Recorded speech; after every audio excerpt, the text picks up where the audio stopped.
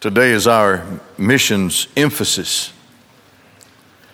Our goal for our missions work, the fundraiser that we are involved with now, is $50,000. Of course, we'll have our meal after this service today. We'll just go from here to the gym where food is ready. So I'm leaving 1 Peter for right now and just going to talk about mission work, Shiloh and missions. Our work is mandated and directed and guided by the Great Commission of our Lord Jesus Christ. He states it here in one of his expressions, in one of his ways of declaring the Great Commission. He states it one way here. So first thing, when we think of missions work and local church, we are not who we ought to be unless we are keenly aware of the mandate that is upon us, the commissioned to do something. And that Great Commission tells us that as we are going through this world, we are to proclaim the gospel of Jesus Christ. Now in the book of Acts, first of all, we're going to be in chapter 1, verses 6 through 8. Our work is a sure work of kingdom expansion. Let's look at it in verses 6, 7, and 8. So when they'd come together, now this is the resurrected Christ in their presence before his ascension. So when they'd come together, they were asking him, saying, Lord, is it this time you are restoring the kingdom to Israel? Now the subject of the kingdom is a primary focus in the scriptures. Israel has a special place in the millennial kingdom. The Son of David will sit on the throne, namely Jesus Christ will sit on the throne. He will rule all of the nations, and he will do it from Israel, from Jerusalem. This is in the scriptures. His disciples would have known this. They were expecting that now that he had resurrected from the dead, he would then just go ahead and establish the kingdom and kick Rome on down the road. It was obvious in Daniel that Rome, a form of Rome, would be the final Gentile power. Very anxious. I don't know about you, I've been anxious for the kingdom to come on earth. I've been anxious for the Lord Jesus to come again. My daddy was my pastor for many, many years, and one of his great themes was the resurrection from the dead and the second coming of the Lord Jesus Christ. I just listened to it a lot, studied it a lot, and it has been a fervent desire in my heart to see the coming of the Lord and the establishment of the kingdom, the millennial kingdom on earth. Well, obviously, this has been in the hearts of believers ever since there have been believers. For God to make things right and to remove sin and the way of the world out of the way, cast it off. Lord, is it at this time you're restoring the kingdom to Israel? But he said to them, it is not for you to know times or seasons which the Father has set by his own authority. Now you see that has set. That's very definite, and these are times that are established, that are already on God's calendar. Sometimes we say in discussion about something like the Lord tarries his coming. Let me tell you, he's coming on a specific time. He's not tarrying anything. It's the Lord and it's God's calendar. It is set. There are times and seasons that are set. Now what that means is that from the Greek text, it means there are specific epochs. There are specific points in time where things happen definitely, that are watershed events. And then there are seasons of time. We have been moving through time. Now I'm a dispensationalist. I believe that God deals with the church, and the way that God deals with the church today, and God's church, the people today, I believe that comes from the way that God has dealt with people through the past. Not going to get into a sermon on dispensationalism, but the word dispensation is a biblical word. It means a stewardship of time is what it means. It's a word that you'll see in the Bible. Paul uses it. By the power and purpose of God, God has moved humanity through seasons of time. There was a world before the flood, for example. Then there was a world after the flood. There was a world before the Tower of Babel. Then there was a world after the Tower of Babel. And there were epochs in history taught to us in the Bible that changed everything from then on until the next thing. Could be hundreds of years. And so God has worked all of this to his purpose and glory through the years. It's not for us to know what God has set by his own authority regarding times and seasons. But you will receive power when the Holy Spirit has come upon you, and you shall be my witnesses both in Jerusalem and in all Judea and Samaria and even to the end of the earth. So then Christ, this is an epoch. Christ will ascend, the Holy Spirit will descend, and will come upon the church. That changes everything in the world. It causes the purpose of God to move forward now, but now through the church, through all people of all tribes and tongues and kindreds and nations. Unlike it has been, yet still with the same goal in mind, which is the ultimate establishment of the kingdom, where all of God's redeemed will finally come together, and we will experience a world that Adam briefly experienced in his time, where there's just no sin, there's no curse, and the animals are like they're supposed to be, and the plant kingdom like it's supposed to be, and people coming to worship the Lord like they're supposed to do by nations. This is coming. It's going to be established. But the gospel of this kingdom is to be preached by the church. Everywhere. Look at this. Jerusalem, Judea, Samaria, even to the end of the earth. So we can say Somerville, Morgan County, Alabama, and all the earth, everywhere. We start where we are. We start where we are. And we move from there with the gospel of Jesus Christ. Same gospel, same thing. But we move out from there. And I'm so thankful that here at Shiloh, we have efforts that carry our people, those who are unctioned and moved and so gifted, that move them even to other parts of the world. We have teams that are going to be going out over the next several months to various places in the world.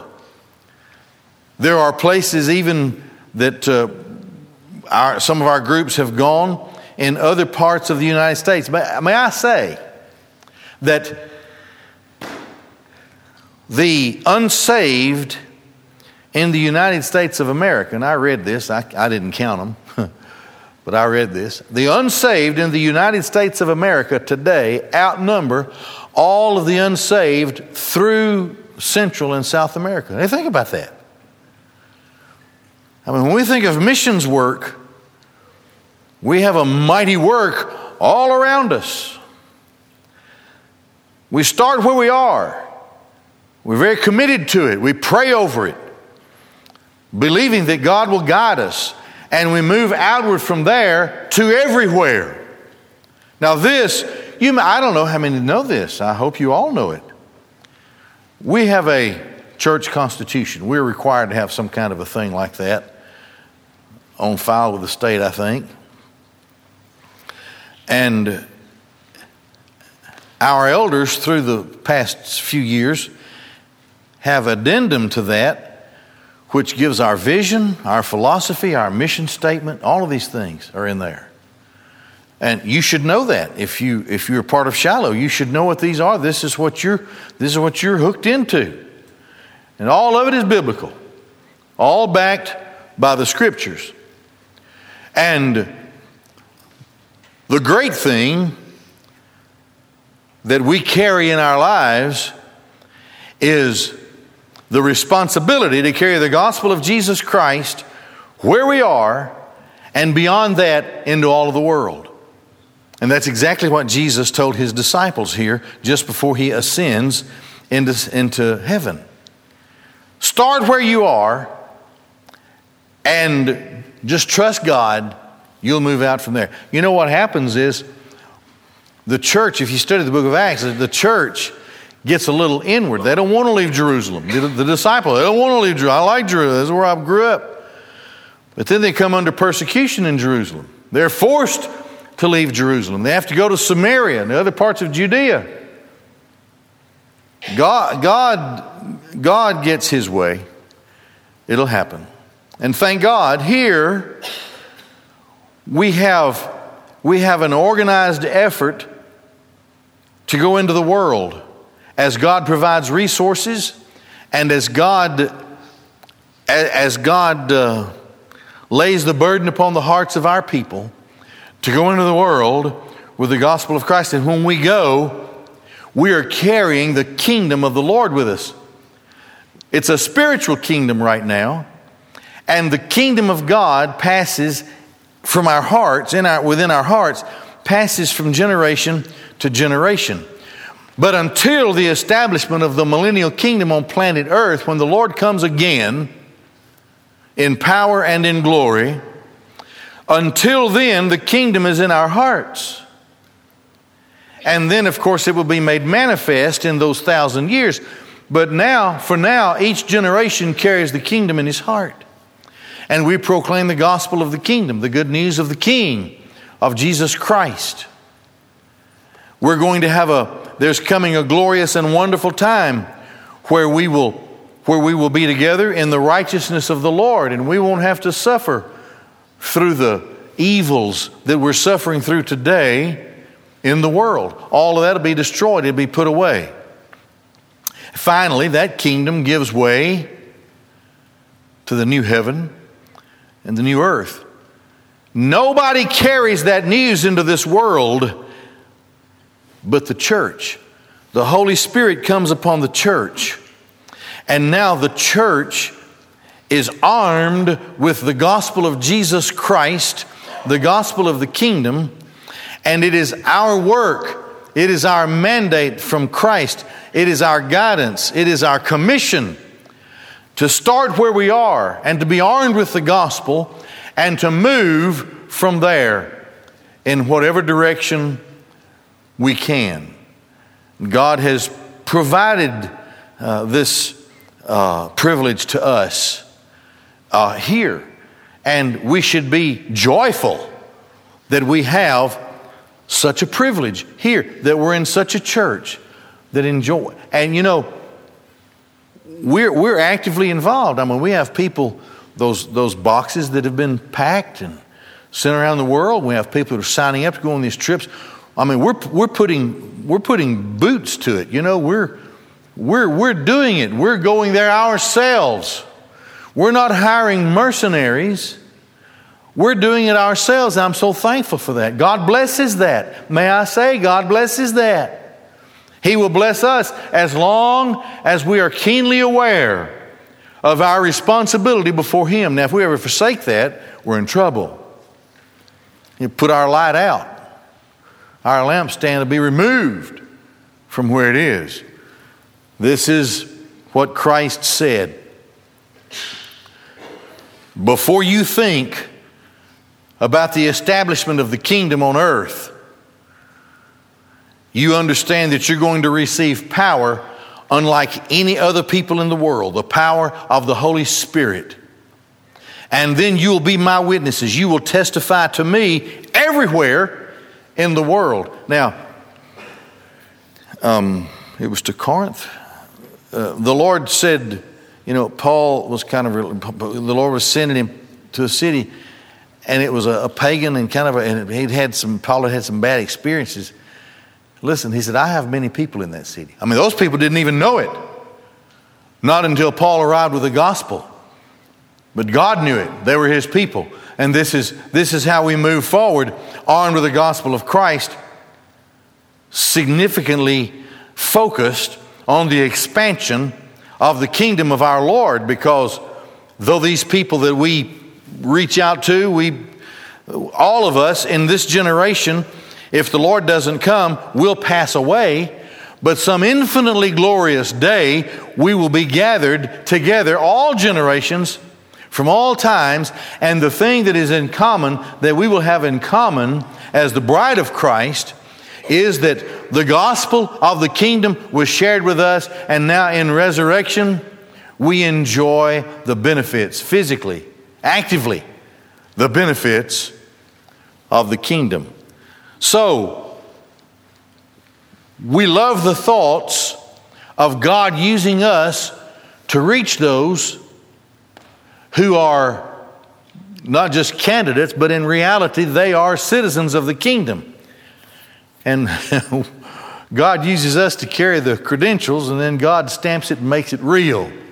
All right, so next, when we go forward, we are not confused in this world about salvation.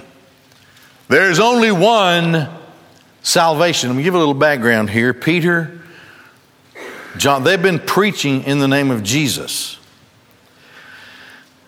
And preaching in Jerusalem in the temple area. The Bible says earlier in chapter 4 of Acts that I think it says 5,000 men believed. Now that's men. That doesn't count the children and the women. So there were thousands more, I'm sure, than just that 5,000. And it was becoming distressing to the priests and to the Sadducees, because the Sadducees didn't believe in a resurrection. And they're preaching that Jesus Christ is raised from the dead, and that this power of resurrection through faith in Him is given to all of us. And so the priests, the captain of the temple guard, all these so-called important people are disturbed, and they carry their troubles to the family of the high priest, the high priestly family, who were very powerful in Judaism, in Jerusalem, in this day. They ran everything. So this family has them arrested, and they bring them before their religious tribunal. And here's what they say. You are forbidden to preach or teach in this name, the name of Jesus. Peter responds, here it is, in verse 12. There is salvation in no one else, for there is no other name under heaven that has been given among men by which we must be saved. That is, this name of Jesus, which the tribunal has forbidden to be used by the apostles. And Peter would say, whether we do the will of God or whether we do the will of man, you be the judge. Now let me tell you, they intended to punish them, but they didn't punish them, and here's why. And it says so in the context. They didn't punish them because of the number of people who had been saved. God help us. Church, why don't we raise up and stand together against evil? If you don't like the name of Jesus, then you don't take on just one of us, you take on all of us. You think that you can stop us. It's time for us to stand together. I don't care if our jobs are on the line or anything else. It's time to stand together and look the face in the world like the apostles did and say, whether we do the will of God or do the will of man, you be the judge. But we cannot help but speak and preach in this name. Can't help it. There is no other name by which salvation is given. The name of Jesus. Now, in the Old Testament, the name of chief characters represented the effective personality of the person. Jacob's name was changed to Israel, for example. Abram was changed to Abraham. And then in certain cases, before someone was born, the Lord told the mother and the father that you're going to call him this. This will be his name. Because he would characteristically in his life reflect something of how he was named. What characteristic was part of his name? This is how he would reflect his ministry in the Lord. Jesus is the last name of God given in the Bible. And it means Yahweh Savior, or Yahweh saves. Yahweh Savior.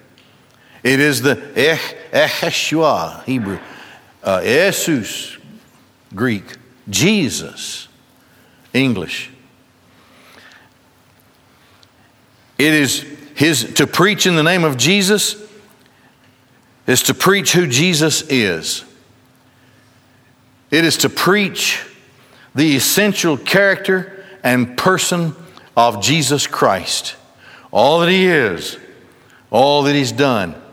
And if you look carefully and study it, you will see that Yahshua, Jesus, actually replaces Yahweh as far as the name goes. Because this is Yahweh in physical presence, the Savior who saves. There is no other name. So what then is the essential character of Christ? He was born of a virgin. Which means, as Hebrews writes, He carried the flesh of man, but He didn't carry the blood of man. His blood was blood for sacrificing. Born of a virgin. He lived a sinless life. He never did that which shouldn't be done. Never went a place he shouldn't go. Never spoke that which he shouldn't speak. Sinless Christ. He died vicariously. When He died as a substitute and not for Himself. He was in the grave for 3 days. And He rose again from the grave on the third day. He has ascended into heaven.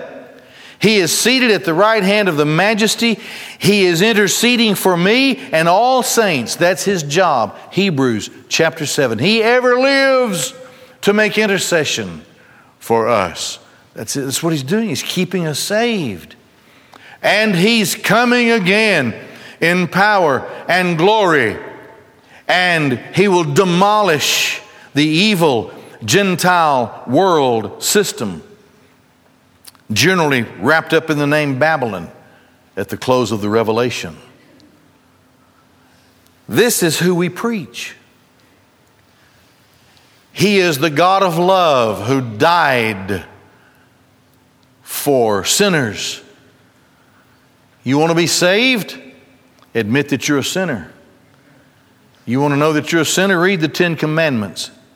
In your heart, you'll be convicted. You'll know that you've broken commandment after commandment in your life.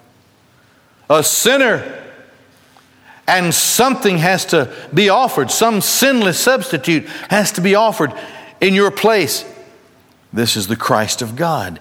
He has redeemed His own. There is no other way for us to be saved. And we're not ashamed of that. And when we go into Somerville or Morgan County or Alabama or the United States of America or even into the uttermost parts of the world, we never lose focus on this supreme truth. There is no other Savior but Jesus. There is no other name given among men under heaven by which we must be saved. No other name.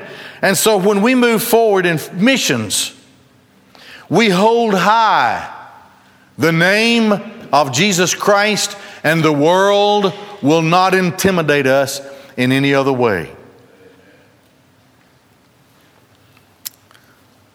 For those who came out of darkness and into light, whom God called to Himself, who perhaps at one time thought that Christians were hateful and bigots because we thought ours was the only way, when at last those people have come into the light, stand in the presence of God, they will rejoice, realizing that there is no greater love that we can express to this world. No greater love than to carry to them the name of Jesus.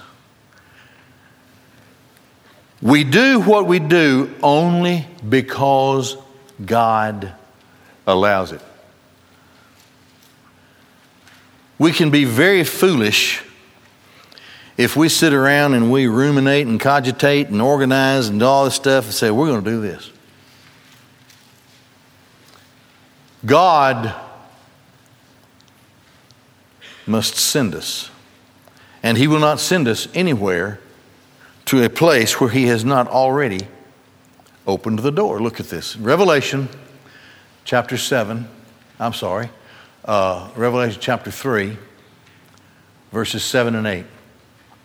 To the angel of the church in Philadelphia write, this is what He who is holy, who is true, who has the key of David, who opens and no one will shut, who shuts and no one opens, says, I know your deeds. Behold, I have given before you an open door, which no one can shut, because you have a little power, and have kept my word, and have not denied my name. What is the key to success when we walk through those doors? They're not going to open unless God opens them. I've been part of church mission work before, where groups tried their best to get into some place or one way or another, and just keep bouncing off of it. Can't go. Can't get permission. Can't get up. Can't get. That's because God didn't open the door. When the door is open and we have opportunities, these people allow us to come in, and when they know that we're bringing the gospel of Jesus Christ. These are open doors, and they're not opened unless the Lord opens them. So if He opens them, He's already taken care of what's on the other side. Look, here's the requirement. You don't have much power. I'll make up what you need. But you're going to have to guard. That word up there, you have kept, comes from is a long compound, but it comes from the root tereo, which means to guard, like a soldier guarding something. You have guarded my word and have not denied my name. There it is again. We go in the name of Christ, we carry salvation in the name of Christ, and we proclaim the gospel through the word of God. Faith comes by hearing, hearing by the word of God. How will they hear unless someone is sent? And then the beautiful text that follows, how beautiful are the feet of those who carry the gospel of the Lord. So, in faith, with opportunity and the will to follow through, we understand that God has opened the door. And here are the prerequisites for us. Take what strength you have. It ain't much. Take what strength you have. Guard my word. And do not deny my name. Going into places where Islam is strong, where atheism is strong, where Catholicism is strong. Going into places that are in total denial of the truth of the Word of God. But it's okay. The door is not opened unless God opened it. So God is up to something. Like the apostle, we say, what I do for the sake of the elect. God has His people in there. I don't know who they are. But there's an open door there, and they will be discovered as God uses me to pass through that door and proclaim the gospel of Jesus Christ, lift high His name, and guard His word. This is what we do. And walk in whatever power I have, and He takes care of the rest. To the glory of God. In this mission work, we also understand that God has made us a part of a work that is ongoing. It doesn't stop. It's been in every generation. So we're in Revelation 7. After these things I looked, behold, a great multitude which no one can count. Let me stop there. Earlier in the Revelation, 144,000 sealed servants are sent out. 144,000. 12,000 from each of the 12 tribes. This is in the tribulation. And they go forward with the message of salvation. 144,000. They're sealed in their foreheads so that nothing's going to happen to them. Can you imagine a world in which 144,000 Apostle Pauls start walking and preaching? What happens is when those 144,000 super evangelists cover the world, the Lord is seen on a high place and He calls that 144,000 to Himself. Their work is over. He brings them back. So He just brought them back. They've just been all over the world preaching the good news of Jesus Christ. He just brought them back, and here's what it says then after that. After these things, that is after the preaching of the 144,000 and the gathering to the Lord on that high place. After these things I looked, and behold, a great multitude. Now He's in heaven, and these people are dead. They got killed because they believe in Jesus. But that's all right. Look, there's nothing wrong with dying. Death has no power over us. A great multitude which no one could count, from every nation, all tribes and peoples and tongues, standing before the throne and before the Lamb, clothed in white robes. Palm branches were in their hands. And these disembodied spirits who are clothed upon somehow in an intermediate state, awaiting their own resurrection, cry out with a loud voice, saying, salvation belongs to our God, who sits on the throne, and to the Lamb. This salvation cost them their lives. They were living in a world where they didn't take the mark of the beast. And without the mark of the beast, they couldn't buy medicine. They couldn't buy groceries. They couldn't even have water hooked up to their homes. They couldn't buy anything to travel around in. They were hated by the world, starving to death, thrown in prison, and finally killed for their testimony. That's why the Lord would say in this greater context, blessed are the dead who die in the Lord.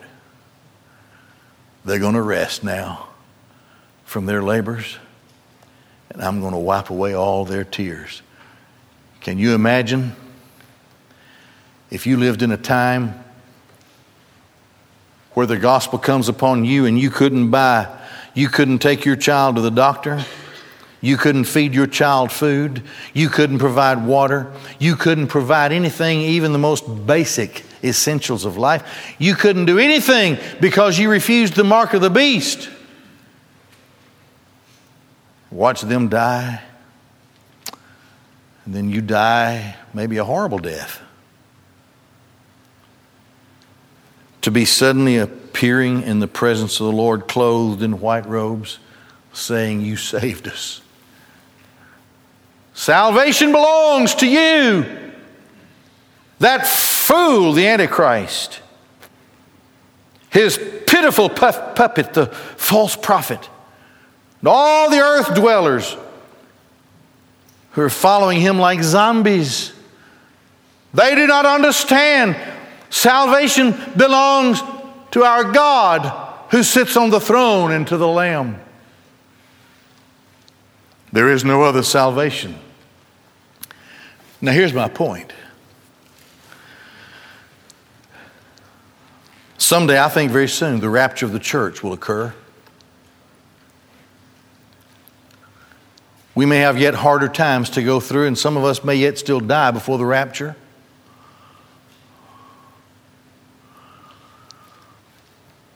But someday, rapture and the first resurrection, the resurrection of the just, the resurrection of those in the Lord, to be caught up. That will end the gospel preaching of the church. That will end. But the gospel preaching doesn't stop. There was gospel preaching before the church. Job is considered by many to have written the very first book of the Bible, chronologically. Job. Over there in about chapter 19, what does he say? In all of his suffering, what does he say? I know that my Redeemer lives. The skin worms may destroy me, but in my flesh I shall see God. These eyes and not another. The gospel of the Lord, in what many believe was the earliest writing, goes back, 2500 BC or so? The gospel message preached to Abram, Genesis 12, in you and in your seed all the families of the earth are going to be blessed.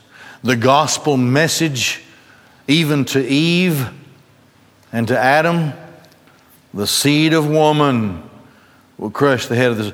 This gospel message keeps going as long as we are in time. So here, even in the tribulation, the 144,000 preaching, teaching the gospel message, and what happens? A multitude which no one can count after these things. The 144,000, their preaching was up. Their time was over. The Lord gathered them to himself, and then here appear all of these who die for their faith, proclaiming the salvation that belongs to our God and to the Lamb, his Christ. We are part of an ongoing process. What a privilege. What a privilege to be part of a process that goes all the way back to the fall of man and the promised seed of woman. And that message hasn't stopped, and it will not stop. It cannot stop. It must not stop with us. Many churches, so-called, are turning in this contemporary world to some other agenda other than not denying the name of Christ and guarding the Word of God. They have other things to do. Not us. We're part of this ongoing process that even continues after the church is carried away here in the tribulation to the salvation of those whom we call tribulation saints. And the gospel that we preach to all nations is from eternity. It's an everlasting gospel. So all this stuff is happening. Then right down here in verse 6. I saw another angel flying in mid-heaven. You see, okay, the only preaching that's left to the earth dwellers The only preaching that's left to those who are still alive, and so many of them have died. The only preaching that's left, all of the preachers have been brought in, the 145, all the two witnesses, they've all been brought away.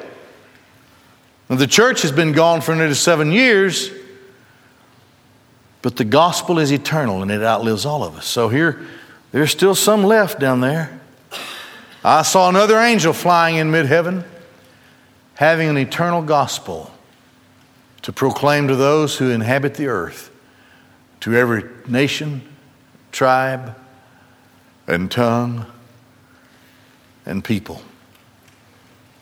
Keeps going. The gospel of Jesus. What a privilege that we have part of this, that we are so filled with the Spirit and guided by the will of God to do this. It's a great privilege and an honor to think that we would join in the same effort that this angel will join in someday. What a great thought that is for God's people. And all preaching, all prophecy, all preaching, all true preaching testifies of Jesus. Revelation chapter 19.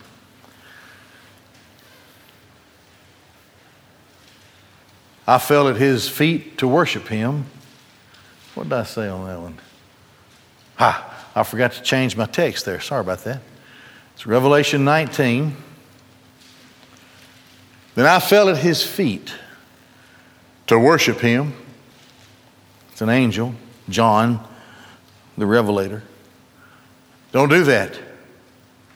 I'm a fellow slave with you and your brothers who have the witness of Jesus. Worship God, for the worship of Jesus is the spirit of prophecy, forthtelling, preaching, proclamation. Jesus. It's not a social gospel. It's not a gospel that elevates you or me. It is a gospel, the gospel, that lifts up Jesus Christ, who, if he's lifted up, has guaranteed he will draw men to himself. This is the spirit of prophecy, of preaching, the testimony, testifying to, witnessing to Jesus. Now, wherever the door is open to us, our goal is to extend the great invitation. You know, the Bible ends with an invitation. Here it is. Revelation 22 and verse 17. The Spirit and the bride say, come. You understand this? We cannot extend a real invitation unless the Spirit in us is driving us to lead that invitation. It has to be Spirit energized. It has to be Spirit empowered. We wouldn't be doing this if it wasn't for the Holy Spirit. The Spirit and the bride say, come. Let the one who hears say, come. Akuon, the one hearing. It means having heard, perceives, receives. Pat actually thinks that there are times when she is speaking to me that I'm not hearing it.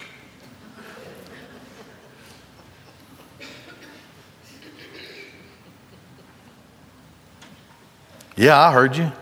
What did I say? Well, that ain't fair.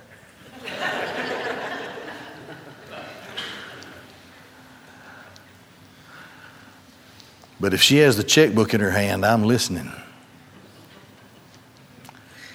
You see, proclaim the gospel will fall on some ears. Not all of them, but some of them.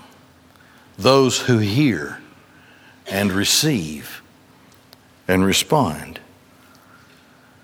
Let the one who hears say, come.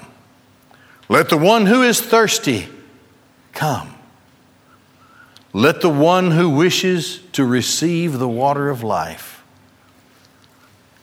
come without cost. Take it. Let the one who wishes, desirous, willing, wishes to be willed, thelon, desiring or to be willed, let him take the water of life without cost. It's free. The water of life without cost. Doesn't cost you a thing. The great, wonderful invitation. This is what we're doing. If you want to live forever, come and get a long drink. It won't cost you a thing. And it will give you eternal life. We've come in the name of Jesus to proclaim the perfect word of God. We're only here because God allowed us to be here. And we know that God will speak to some. We don't know who or how many. But that's what we're here to discover and find out. Finally, our success is guaranteed by none other than our Father in heaven. So here are a group of people filled with the Spirit of God, with a desire to go forth in the name of Christ, to carry the Word of God and to walk through any door that is open. Success is guaranteed. Look at this. All that the Father gives me will come to me. And the one who comes to me, I will never cast out. For I have come down from heaven, not to do my own will, but the will of him who sent me. Now this is the will of him who sent me, that of all that he has given me, I lose nothing, but raise it up on the last day.